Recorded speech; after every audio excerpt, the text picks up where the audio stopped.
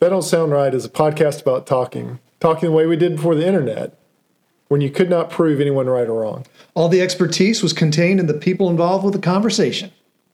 I'm Peter. I'm Cecil, and I hope you enjoy our conversations. And as you listen, if you find yourself silently saying, that don't sound right, send us a comment. You're one of us.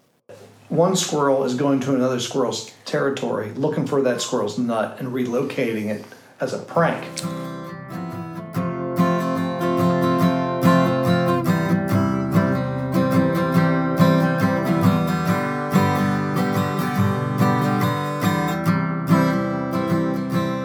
Welcome back to another episode of That Don't Sound Right, podcast about talking. We're your co-hosts. My name's Peter Bielman. And I'm Cecil Davis. Hey, welcome back, everybody. We're just having a conversation, and we're doing it without Google. We're doing it out with fact-checking. We don't even have an encyclopedia here. Those things, they generally kill the conversation. We're just trying to see if we can talk through the things that we know about. And sometimes it's a long conversation, but most of the time it's 18 to 20 minutes. So just hang out with us for a little while. That's right. What did you used to say when we first started the podcast? You tell people like, hey, even if you don't like it, it's only 18 minutes. It's going to be over in 18 minutes. But we had a pretty good response to the New Year's Eve episode. We did. And this was surprising to me because a secret that our listeners don't know. Go ahead and let them in on it. So about 3/4 of the way through that episode, I actually said, we need to stop this. I don't think this episode's going anywhere. Yeah, you said, is this going anywhere? Yep. We had to cut it out. He cut that part out where he says, is this thing going anywhere? And yet... You were ready to pull the plug. I was ready to pull the plug. And yet, we've had the most robust response to the wildlife episode of any episode we've had almost. We've gotten emails. We've had phone calls. It's been on the super secret texting our text line. That's right. So the first one. So we're gonna talk more about these. I mean, people are interested about wildlife. It struck a nerve, and I don't think we can wait till the mailbag. No, it would take up the whole mailbag. So we got other things we'll talk about the mailbag. By the way, got some great responses about trains, about Joseph, about stump pulling, about pranks. I've got a bunch of these we're saving up for a mailbag episode real soon. So if y'all wrote in, I got it, we're going to talk about it. It's going to be lots of fun. Yep. My dad said that the mailbag episodes are actually his favorite. Oh, is that right? Yeah. Well, you notice, I don't know if the listeners know this about podcasting, but in general, during the holiday season, listenership actually drops. Our listenership probably dropped in half start about Thanksgiving and Christmas. Christmas music is on, I don't know, I don't listen to any Christmas podcasts, but Christmas music is going on. People are out of their routines where you're getting in your car or doing a particular chore or working out in a certain way or needing to take a nap at a certain time and tune into our podcast. And so a lot of the time, these other podcasters, they will do mailbag or they will do kind of best of episodes. Episode. They kind of take that part of the year off because they know listenership dropped. Now that's something I didn't know until I guess halfway through December. I was looking at our numbers and where's everyone going? And fortunately, some other podcasters told me that that's normal. Don't worry about it. But not us. We were here through thick and thin in the studio. Well, yeah, because Christmas Eve and New Year's Eve. That's right. When people return, they have a treasure trove of new episodes to listen to. So, and the wildlife episode, well, I'm gonna kick it off with the first response. So I had a response first thing Monday morning. That's great. I had someone call me. It's our number one Western North Carolina listener. They called. That's first thing. And so they had a very interesting story. So I had a memorial garden commissioned for her mom. And so the gardener who takes care of this garden said, in response to our squirrel story... So the gardener is the listener? No. The one who had the memorial garden created for their mom. Okay. That's the listener. Okay. But the gardener that she hired had planted sunflowers. And the squirrels would come and dig up the sunflower seeds and move them to another part of the garden, and then they would sprout. Okay. But before that happened, she would see that this would happen and move them back or replant them, and it kept happening that the squirrels would move the sunflowers.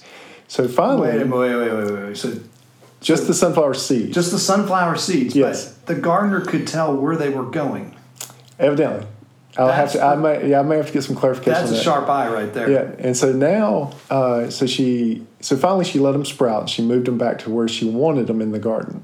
Okay. But this is her response to us, that the squirrels moved the sunflower seeds because they think they're other squirrels' nuts, and they're moving them to hide them from other squirrels to mess with them. So this is in response to your hole in your yard. Right, because I kept on having the same hole show up. So what she's saying is that the original squirrel that buries it has buried it in another squirrel's territory.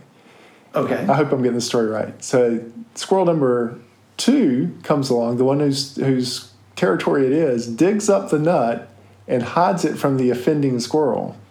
That's why he's moved it. And so now the original squirrel comes back to where he thinks he's hidden the nut, and it's not there. So he keeps digging and digging and digging, thinking that the nut's there. Okay. So it's not that one squirrel is going to another squirrel's territory, looking for that squirrel's nut and relocating it as a prank.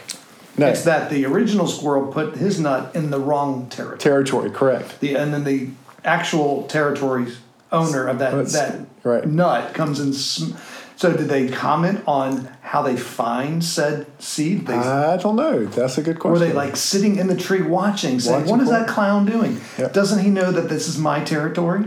I don't know. Okay. I have to go back and get some follow up. Because maybe maybe they're going around smelling, Yep. and they know all the smells of their seed. It's like, I've never planted a sunflower seed in my territory. Now this is just the kickoff story. But the squirrel doesn't bother eating that particular seed. It just moves it. Just moves it. Because for me, I just eat it. Right. It moves it to mess with the original squirrel, the offending squirrel, the trespassing squirrel. Now this is a gardener who's observes nature all the time. So they gotta have a sharp. They must have a sharp eye to see where the stuff the seed goes. Though that's Yeah. what's fascinating to me, that the gardener actually saw where that seed ended up. Now maybe this is over time. Yeah. Over the years, wherever she plants, she has a certain spot she plants sunflower seeds. Yeah. And then over time, she's noticed they always sprout out 5 feet over there. Maybe.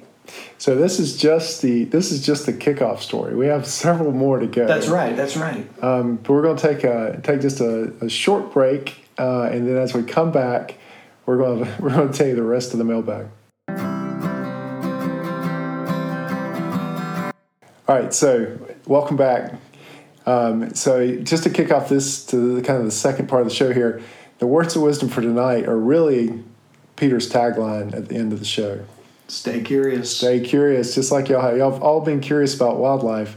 And so Scott, listener number 1, actually had a response also to the squirrels. Yeah, his response is in 2 parts. So the first part is he talks about squirrels.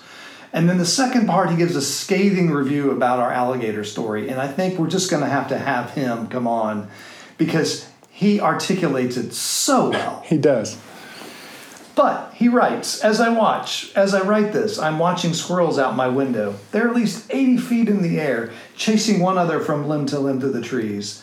They are making what seems to be death-defying leaps and grabs with no apparent concern for falling. But as your last podcast pointed out, we know that squirrels can fall. I too have seen that happen. Is their play careless? Maybe, but not as nearly as careless as Peter spanking an alligator with a canoe paddle.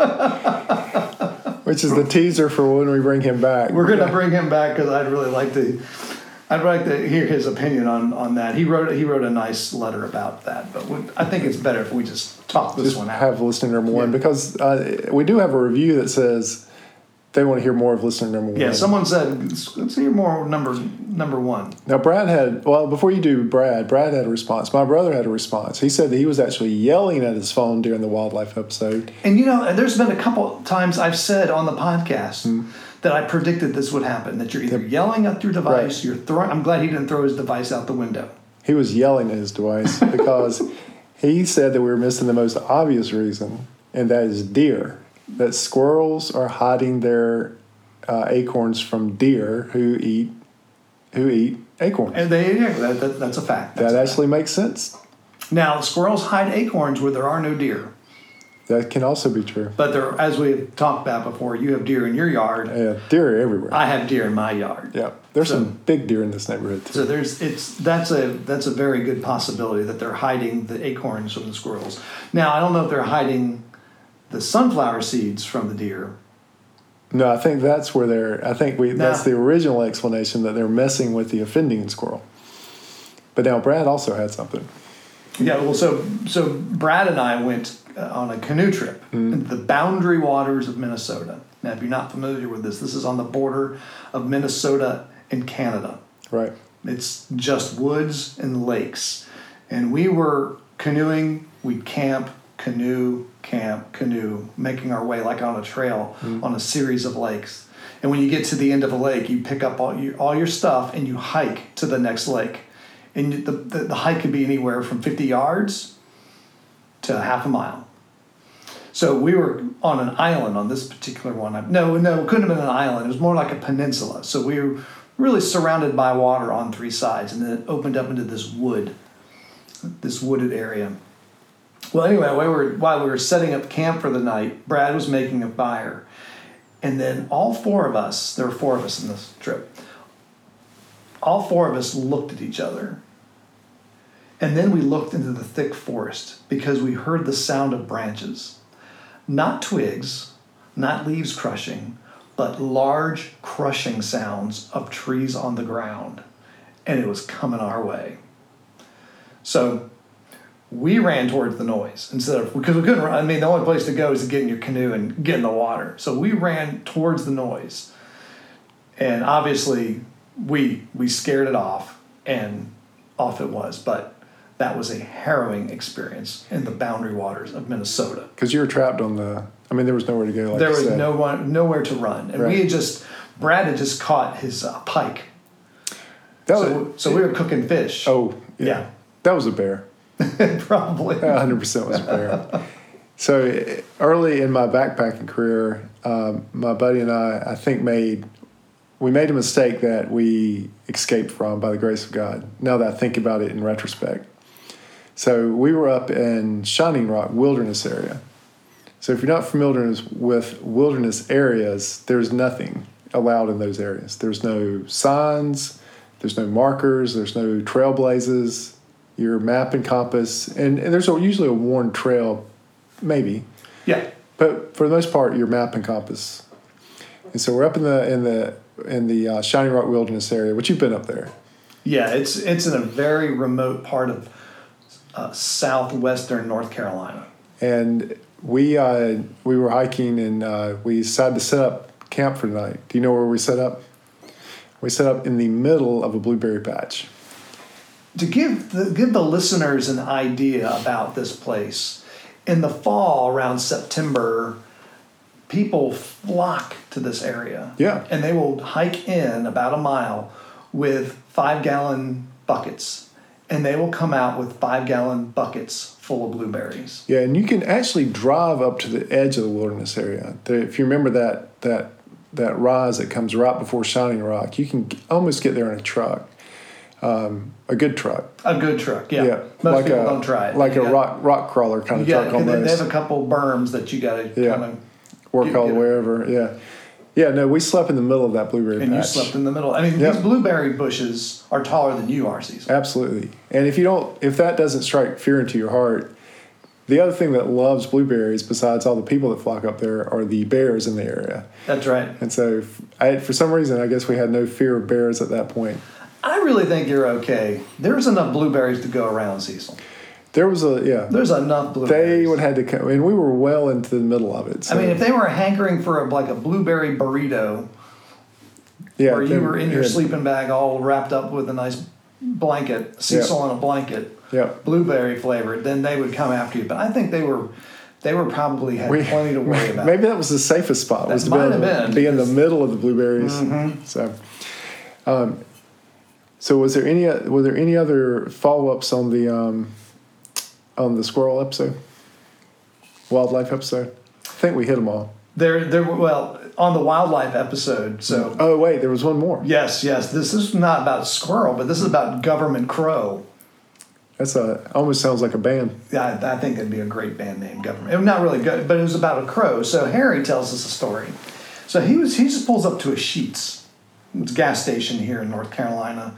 They also kind of go up into Virginia and up into, I think they go in Pennsylvania. It's kind of this local gas station chain. But he went to put gas in his car, and he noticed this rat mouse thing runs over to the front of his car underneath his tire. And so the first thing he thinks of, oh great, rat's nest.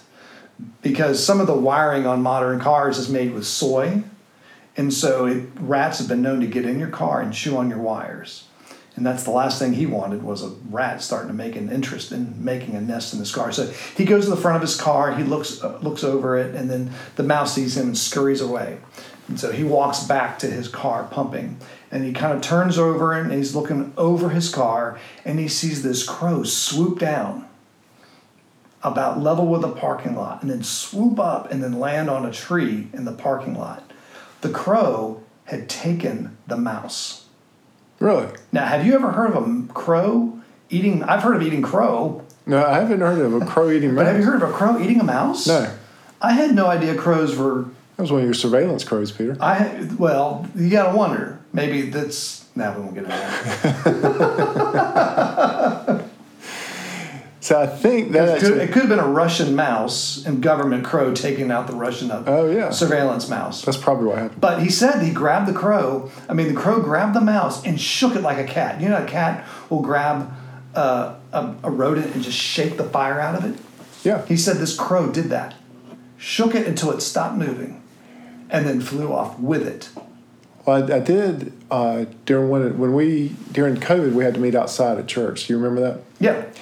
I don't know if you were there this Sunday, but me and another guy saw this. A hawk got a rabbit during the service and flew up into the big oak tree behind the tent. And so it was in my line of sight. And so I was trying to pay attention to the sermon, but instead, me and this other guy, I could watch him and watch me, and we were both watching this hawk devour a rabbit. Oh, my. During the service. And I mean, it was rough. I was usually sitting under the tent. Yes. I would never seen it. And he was, stuff was falling out of the tree. I mean, he was really going to town during the service. Did any kid, I guess no kids saw it. No, just me and this other guy saw it. They would have made a racket. Yeah, me and this other guy saw it. And so we kept looking at each other and then looking up, and this thing just devoured the rabbit during the service. That's amazing. Yep. Well, if you have more wildlife stories, be sure to send it to TDSR podcast at gmail.com. That's right. Or you could go onto the website and send us a message. I'm getting a lot of spam from those. Did you know the message thing is working there? Is it? Unfortunately, it's people trying to sell me something. Right. Also, we got a great shout out this last week in the service. That's right. I wasn't there. We were quoted this last time. What part was quoted? The tagline, keep talking, stay curious. Oh, okay. That's great. Which it has come to that time to say that tagline. Well, before we close, first we want to thank everyone for listening into the new year. If this is your first time and enjoyed the conversation, would you consider hitting the subscribe button or the check mark on the Apple Podcast? Also, feel free to leave us a review and give us a rating. That's right. Or just one or the other. That's fine. The best ratings right now, I think, are the low ratings, just because I love to think about what were they thinking. Yeah, if you're going to do a 1-star, let us know what's going on. What do you think? That's fine. We can give some words. We can take it. Give us some words of wisdom. That's right. So That Don't Sound Right is a production of TDSR Podcast in conjunction with Camel City Studios. I am your co-host, Cecil, and I'm also your sound engineer, at least for now. Peter is your web designer, and your other co-host, Emily Billman, is our graphic designer. So if you haven't seen her work, go check out our T-shirts and merchandise. Giorgio is the TDSR official merchandise tester.